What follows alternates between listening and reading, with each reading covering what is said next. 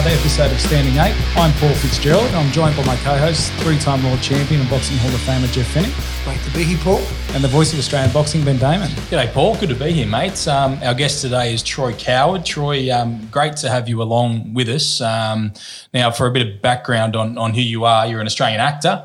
You've had a lot of roles, a really successful lifetime in that industry, but you've got a fascinating story to tell. I guess for some background on why you're here, how do you know Jeff? Jeez, I've known Jeff for 14 years, 15 years. Well, we met in Perth a long time ago, but one of the reasons why that I really wanted to do this, Ben and Paul, is that I've seen this huge story on the current affair, and it was a crazy story. And all of a sudden, the more I'm delving into it and looking and listening, and then I hear Troy Coward, who a friend of mine who I knew, and just the story doesn't sit well with me. It's an Aussie who's worked his backside off, here and abroad, and accumulated enough money to buy a property, and he rents his property out, and the rest will be the story to tell tonight. But it's crazy. I just think that he needs help. I mean, the circumstances that we're going to hear today are quite unbelievable, and I think that every Aussie out there is going to be, supporting you, Troy. I mean, I know we've already had millions of people that have viewed you on a current affair and on Facebook and Instagram, but I think hopefully after the podcast something will get done and we'll find justice for you. Yeah, look, I appreciate you having me here. Yeah, it's good. We'll take us back to 2013. What was going on in your life and how did this all begin? Life was good. Successful business, doing a bit of property development, and acting was kicking off and all that sort of stuff. I'd leased a property to someone, and it ended up getting subleased from him to someone else. And then, unfortunately, I couldn't get the bloke out of the place, and it's just everything turned pretty south pretty quick. And unfortunately, after months of trying to get him out of the place, we basically ended up going there, knocking on the door, and someone else answered the door, and it was just a right nightmare. That guy ended up being the guy that murdered and chopped up this bloke, and unfortunately... That was in your property? Yeah, so, I'd basically had it leased to him, and after it being subleased, it was just property in East Perth in the city. It just all went pear-shaped, really. So the fellow subleasing it was Stephen Cookson, and as it turned out, he was brutally murdered and chopped up in the apartment, and surveillance footage later showed that. It became a pretty big story, that murder, because of how the body turned up as well in Perth. Yeah, it did. It was one of the most horrific murder cases, I guess, in WA history. He got chopped up into 6 pieces, and his head was found, I think, by an 11-year-old girl at Rottnest Island. And I think that was the only reason why the police were managing to find out that it was Stephen Cookson. He'd apparently had his 2 front teeth knocked out from a horse. He was into horse gambling or something. And they traced it back to the property, and they'd had CCTV footage of him going in the place with Aaron Carlino, which was the guy who murdered him, but didn't have him coming out. So just talk us through that for a second. So you were trying to get Stephen Cookson out of the property. Yep. You've turned up at the property that day to get the keys off Stephen Cookson. Yep. And there was a group of guys there, which turned out to be Aaron Carlino, one of the murderers. And they were actually taking out, garbage bags with Stephen Cookson's body in it, unbeknownst to yourself. Yeah. Yeah, so about 6 weeks prior, I'd had conversations with Stephen. He'd owed me thousands of dollars rent and everything. I went and confronted him about it, and I'd messaged the guy that I'd originally leased it to. He then showed Stephen Cookson these text messages saying, you've got to get this guy out of the place. He rang me, threatening to shoot me and all sorts of crazy stuff. Tell us what he said, Jim. Yeah, he threatened to shoot me and rape me and all sorts of crazy stuff. And so then I had no idea, who this guy really truly was. And basically, so it was a pretty tense few weeks in lead up. A couple of weeks gone past, and he rang me back and said, look, I'm going to do the right thing. I'm going to move out of the property. I said, look, I don't care about the money. I just want you to move out so I can sell the property. I want to renovate it. and get rid of it. So I'd gone there we'd organised a day and a time to go there, and I went there to collect the keys, knocked on the door, some other bloke answered but spoke through the door, and basically just said, I said, look, it's Troy, I'm the landlord, I'm here to collect the keys. He said, look, he didn't tell me his name. He said, oh, look, I'm just one of Stephen's mates here. I'm just cleaning up the place for him. I said, well, where's Stephen? And he goes, oh, I don't know, I haven't heard from him in weeks. And basically he said, look, come back in 2 hours. Don't make it a bigger deal than it needs to be. And I actually had a real estate mate of mine there with me and to value the place. And I said to him, look, what do we do? And he goes, oh, well, you don't want to kick in your own door. Let's just go, we'll come back.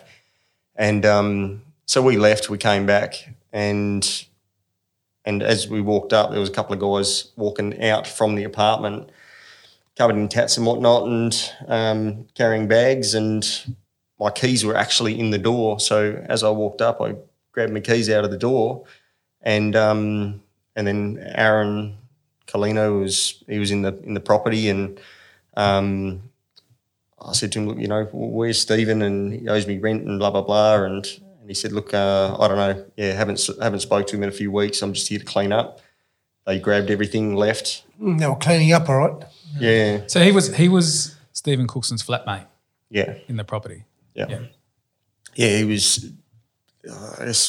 Stephen had then got another tenant in, which was Aaron. They'd had some financial dealings, whatever they had going on between them. Apparently, in the media, it's come out that he'd apparently stood over Aaron and ripped him off for. So how long after did they find the body? Yeah, so I then went on and renovated the place. So you got your keys back and you want to renovate? Yeah, I stayed there till midnight, cleaning up, vacuuming, whatever, and then... and there was no sign of any drama when you were cleaning up, or was there? There wasn't. It's the last thing that you expect, you know, like... There's no pools of blood? No, there wasn't. Yeah. No, there was a hole in the porcelain tiles in the kitchen, and I remember thinking, how the hell do you get a hole in the porcelain tile?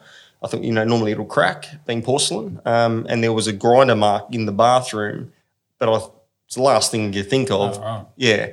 But I had a silver crisscross ceiling, not white, but silver, and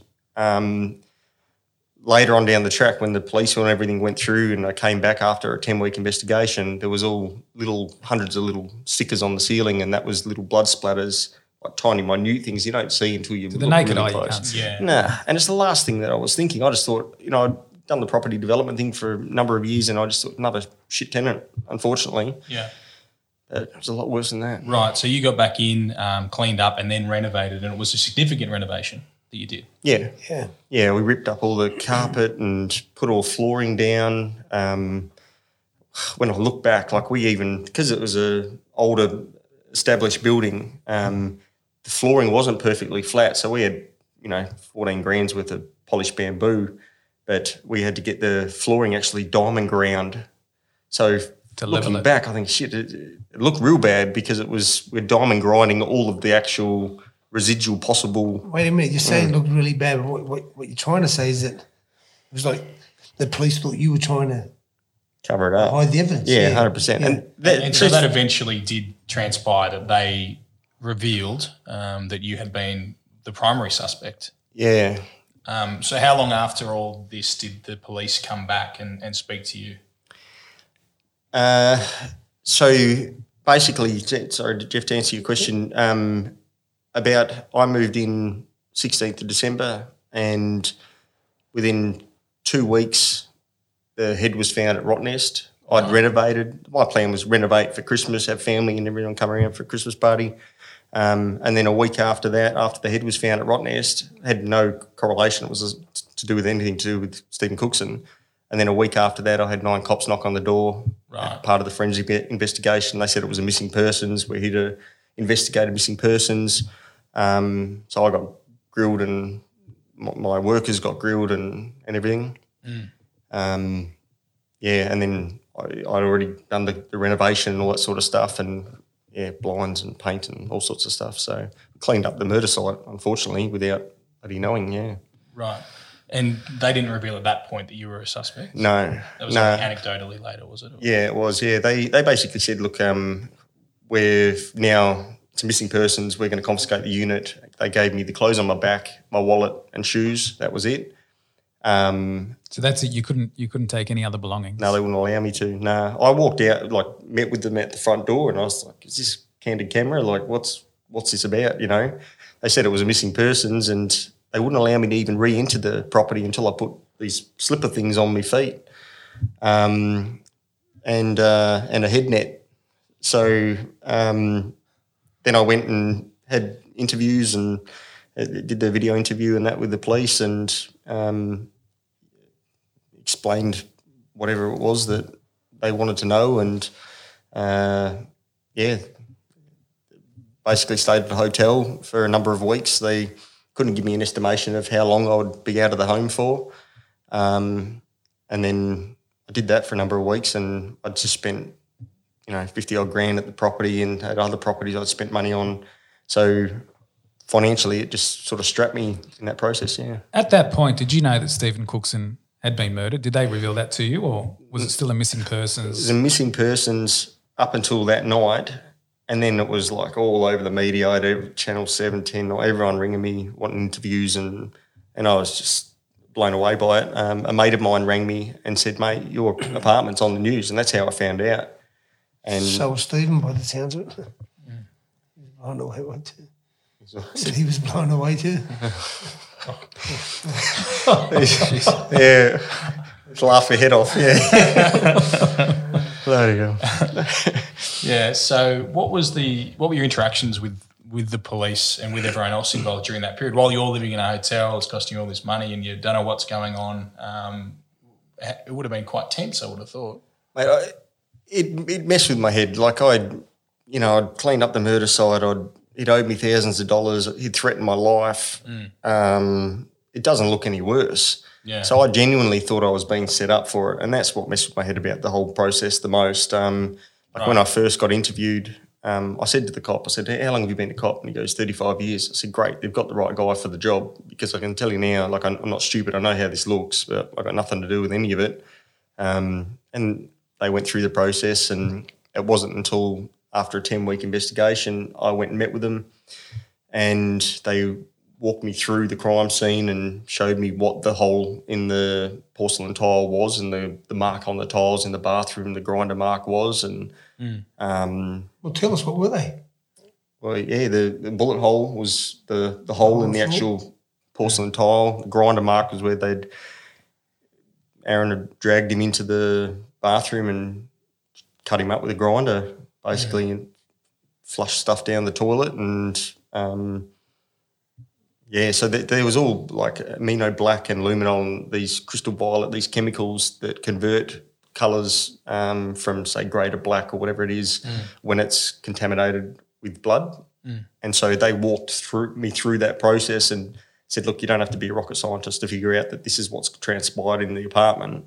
All in the bathroom was just all converted colour to what had actually transpired there. So why during that period when they knew they'd seen the CCTV footage, did they still leave you high and dry, as it were? Why didn't they fill you in as to what was happening and stop the process, which went on to then leave you with a ruined property? Don't know. You'd have to ask them, mate. Right. Yeah, I don't know. I think I guess that's they've what got you're their asking, process. isn't it? Yeah. Like I hit them up numerous times. Like, when am I going to get my property back? The banks still want their money on the property, and then to be given the keys back, and the place is completely when you destroyed. got your property back, what was the state of it? Just completely destroyed the whole What place. happened to you and your friend when you were living in the property? Yeah. So when I got it back, they had the skirting around flooring that was all ripped up. The plumbing was pulled out. Air vents pulled out. Black ink over all the carpets. The white bed, leather appliances. Everything was just covered. The walls were coated in. Everything was black. ruined. Yeah, it was completely destroyed. They'd assured me they were going to do a forensic cleanup, and they said, look, you're going to get it back to how it was. They did that. Took another 2 weeks. They called me back to the apartment. I I walked through it again. I said, mate, the place looks similar to how it was. I said, look, I know, Troy, but we're going to get it back to how it was. We're just going to have to get him to come back. So they did. They told me that they had a second clean done. Years later, I found out that was bullshit. It didn't end up happening. So they're trying to do the right thing. They're trying to do a thorough investigation. They're using everything at their disposal to try and investigate this murder. But during that process, they totally destroyed your property. Yeah, and the duty of care. This is what riles me up about it. There was absolutely zero duty of care about the whole process. And the last thing I wanted to do, years ago, is be in front of the media or get on Australian telly. I've worked 20 odd years in the film industry to build a brand, and the last thing I wanted that is to be dragged through and people Google Troy Coward Rottnest murder case or have anything to do with the murder case. So, it's extremely frustrating, the duty of care aspect where... Yeah. Troy, they didn't just ruin your property, they just about really destroyed your life and your health as well. So what happened to you and your friend from the toxins that they cleaned you, or apparently had cleaned and checked out to see what was what in your unit? Yeah, even just on that, Jeff, the unit was destroyed, but even saying earlier, like all out around in the public area was black ink dripped all around the walkway as well. So went after 2 cleans and I got the keys back and they said, you're going to have to go through legally and here's a business card to the lawyer to use. I went through that process, even used their referral, which turned out to be a nightmare. But I ended up after a year, it took a year to save up and whatever and re-renovate. In that process, I moved in and I got a housemate to move in with me, and he was coughing up blood. I had blood in places blokes shouldn't have blood, and eye irritation and rashes and all sorts of stuff going on. From what? From the chemicals. So the chemicals, they're all, as it turns out on the MSDS report, which we got knocked back 3 times to actually gain access to, and it took a private investigator to actually gain us the access to this MSDS report. They're all carcinogenics and funnily enough, the eye irritation, lung irritation, all there's 5 points there. It coincides exactly to the symptoms of what me and my housemate were going through. When did you realise that it's from the chemicals that they've used during the investigation? The penny dropped when Marco, my housemate, was like, mate, I'm going through this stuff as well. And he actually went and seen a doctor, and the conversation went like this. He said, mate, I've gone and seen the doctor. I've been coughing up blood. He showed me a photo of him, the blood in the toilet, and he said, look, I've spoken to the doctor, and the doctor said, oh, look, are you exposed to any harmful chemicals? And he was working in the storeroom as a tiler, and so he wasn't exposed to any chemicals, but he'd questioned me about it. He said, what were the chemicals used in this property? And so then it made me think. And so I rang up the forensic cleaner who did the job, and he said, please tell me you're not living in the place. He goes, you can't live in it. It's toxic, mate. I've done 144 cleans. He goes, yours was the worst clean that I've ever come across. Like the most in-depth forensic investigation in all my years of doing it. He goes, you can't be living in the place, mate. It's toxic to your health. And I said, well, I'm going through this. My housemate's going through this. He goes, you need to ring up the Chem Centre and get this toxicology report. I did that. They said, look, you're not a cop. We can't give it to you. They hung up on me, literally. A week later, I rang back and said, look, hoping I'm talking to someone else or something. They said, oh, yeah, is that Mr. Coward? Yeah, no worries. We can sort that out for you. Instead, I got 8 missed calls from the Major Crime Squad. No MSDS report came through, but I got 8 missed calls from Major Crime wanting an urgent meeting. Oh, who do you got some issues, health issues? I met with them. I spoke to the lawyer, met with them. We walked through basically what had gone on and everything. They assured me, they said, look, we've got a toxicologist here as part of the, police union or whatnot. The chemicals aren't harmful, I can assure you that, blah, blah, blah. They said, look, we've actually got a written out signed document to cover all the flooring at about 20 odd grand. I said, well, shit, that would have been handy, 2.5 years ago.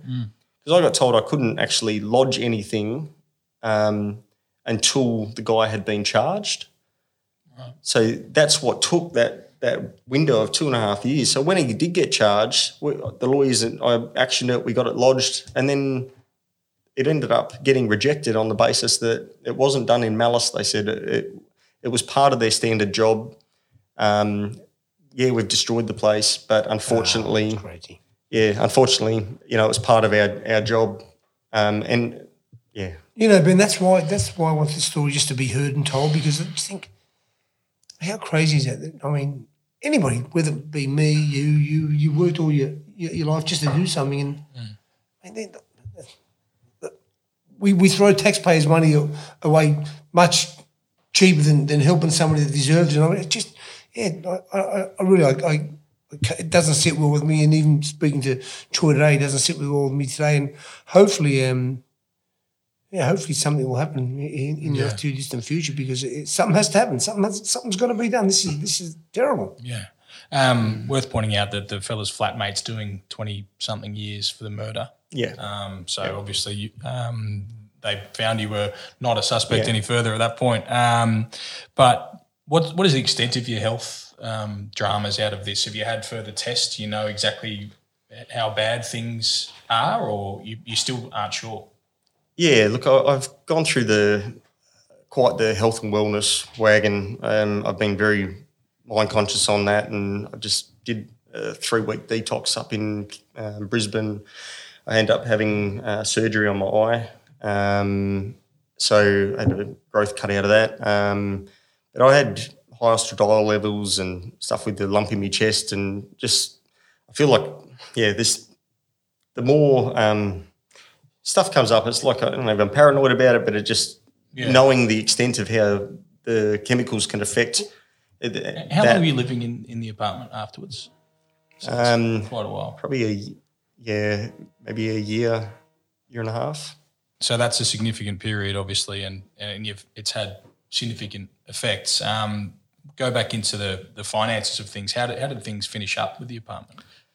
Yeah, look, the purpose of wanting to renovate and sell was, I knew there was a downturn in the market. I owned a couple of properties in Perth, and basically from the police destroying the property and devaluing it, plus it was then stigmatised, it ended up... that doesn't help. No, and it ended up, it was valued at, I think, $549,000. It ended up, I got $149,000 come off my loan.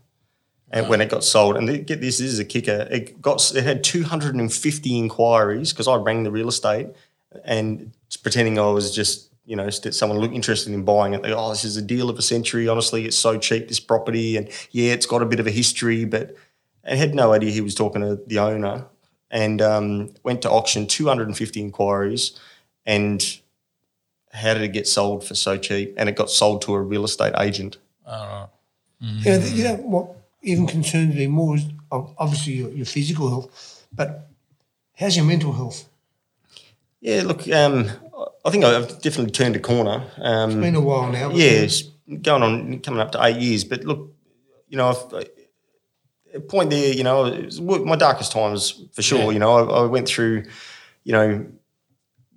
quite successful, I like to think. I worked my ass off for many, many years, and tried building a bit of a nest egg for my future family and everything. And then, 5 months or so after this murder investigation, I had a successful building company, roofing business, that got shut down, a bunch of staff, everything.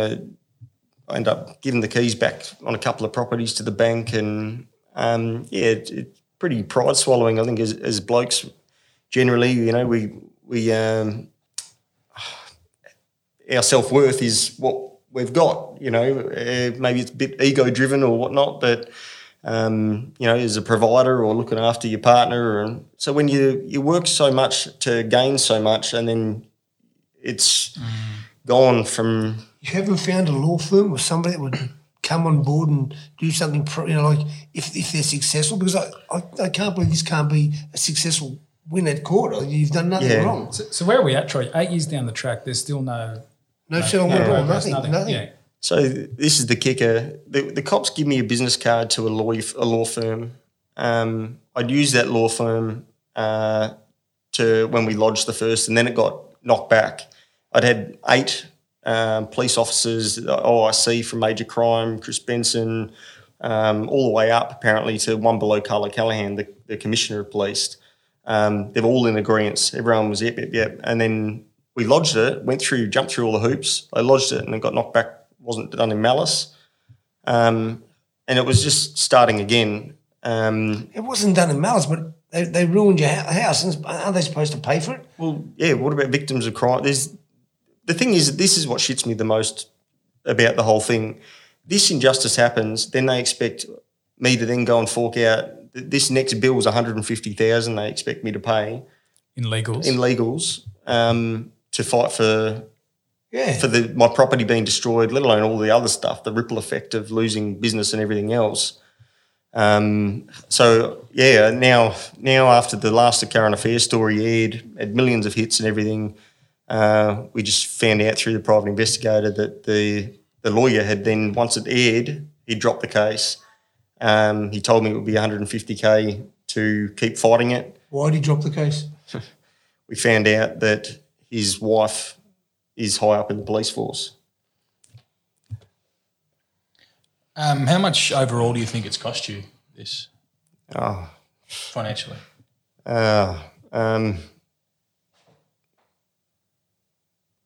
If we work out what my business was doing and everything else, and that ripple effect of properties. Let's forget about the business. Just your property and stuff. I mean, this and that. And sure, I know it all accumulates and it's all a part. Yeah. But just your building and how much did it cost you? Well, I paid off both properties for one 8 years, one for 12 years, and ended up giving the keys back to the bank. Foreclosed. That property alone, I mean, I've still got a $400,000 bill just on East Perth that the banks still want their money for. Are you still paying that loan? Well, I've got to a point where you can't get blood out of a stone, so it's very pride swallowing to sit here and say this sort of stuff. But yeah, so it's sent you broke, this whole thing. Unfortunately, it's been a very pride swallowing. You know what I'd like to say? Anybody who's watching it, just imagine this being your son, who you know's worked all their life and proudly, and just put yourself in this position. This guy needs help, and we need to support him. We need to get something done. What's the next step for you then? Firstly, thanks, Jeff. I really appreciate that, mate. The next step, I guess. Just chin down, keep squeaking. I'm a bit of a stubborn bastard and I don't want to roll over for this whole injustice. So, I'll keep fighting until I can't fight anymore. But ideally, I'm hoping now, sort of airing the laundry out on all this, that I hope Australia gets behind and supports us with it. And I've got a lawyer that's sort of putting stuff together in Perth, but hoping that we get someone like Malcolm McCusker or a big lawyer that takes it on pro bono and get I guess compensation for it. Yeah, you want some justice? Yeah, it's cost me well over $1 million. It's cost me everything. Unfortunately, it's being price swallowing definitely. Yeah, it's an incredible story. You've managed to, at least take some positives out of it. I know that you're working in the mental health space. You've got your own foundation. Can you tell us a bit about that? Yeah, look, I think that's the blessing that's come out of a tough time, I guess. I've always been a big believer it's not what happens in life, it's how you deal with it.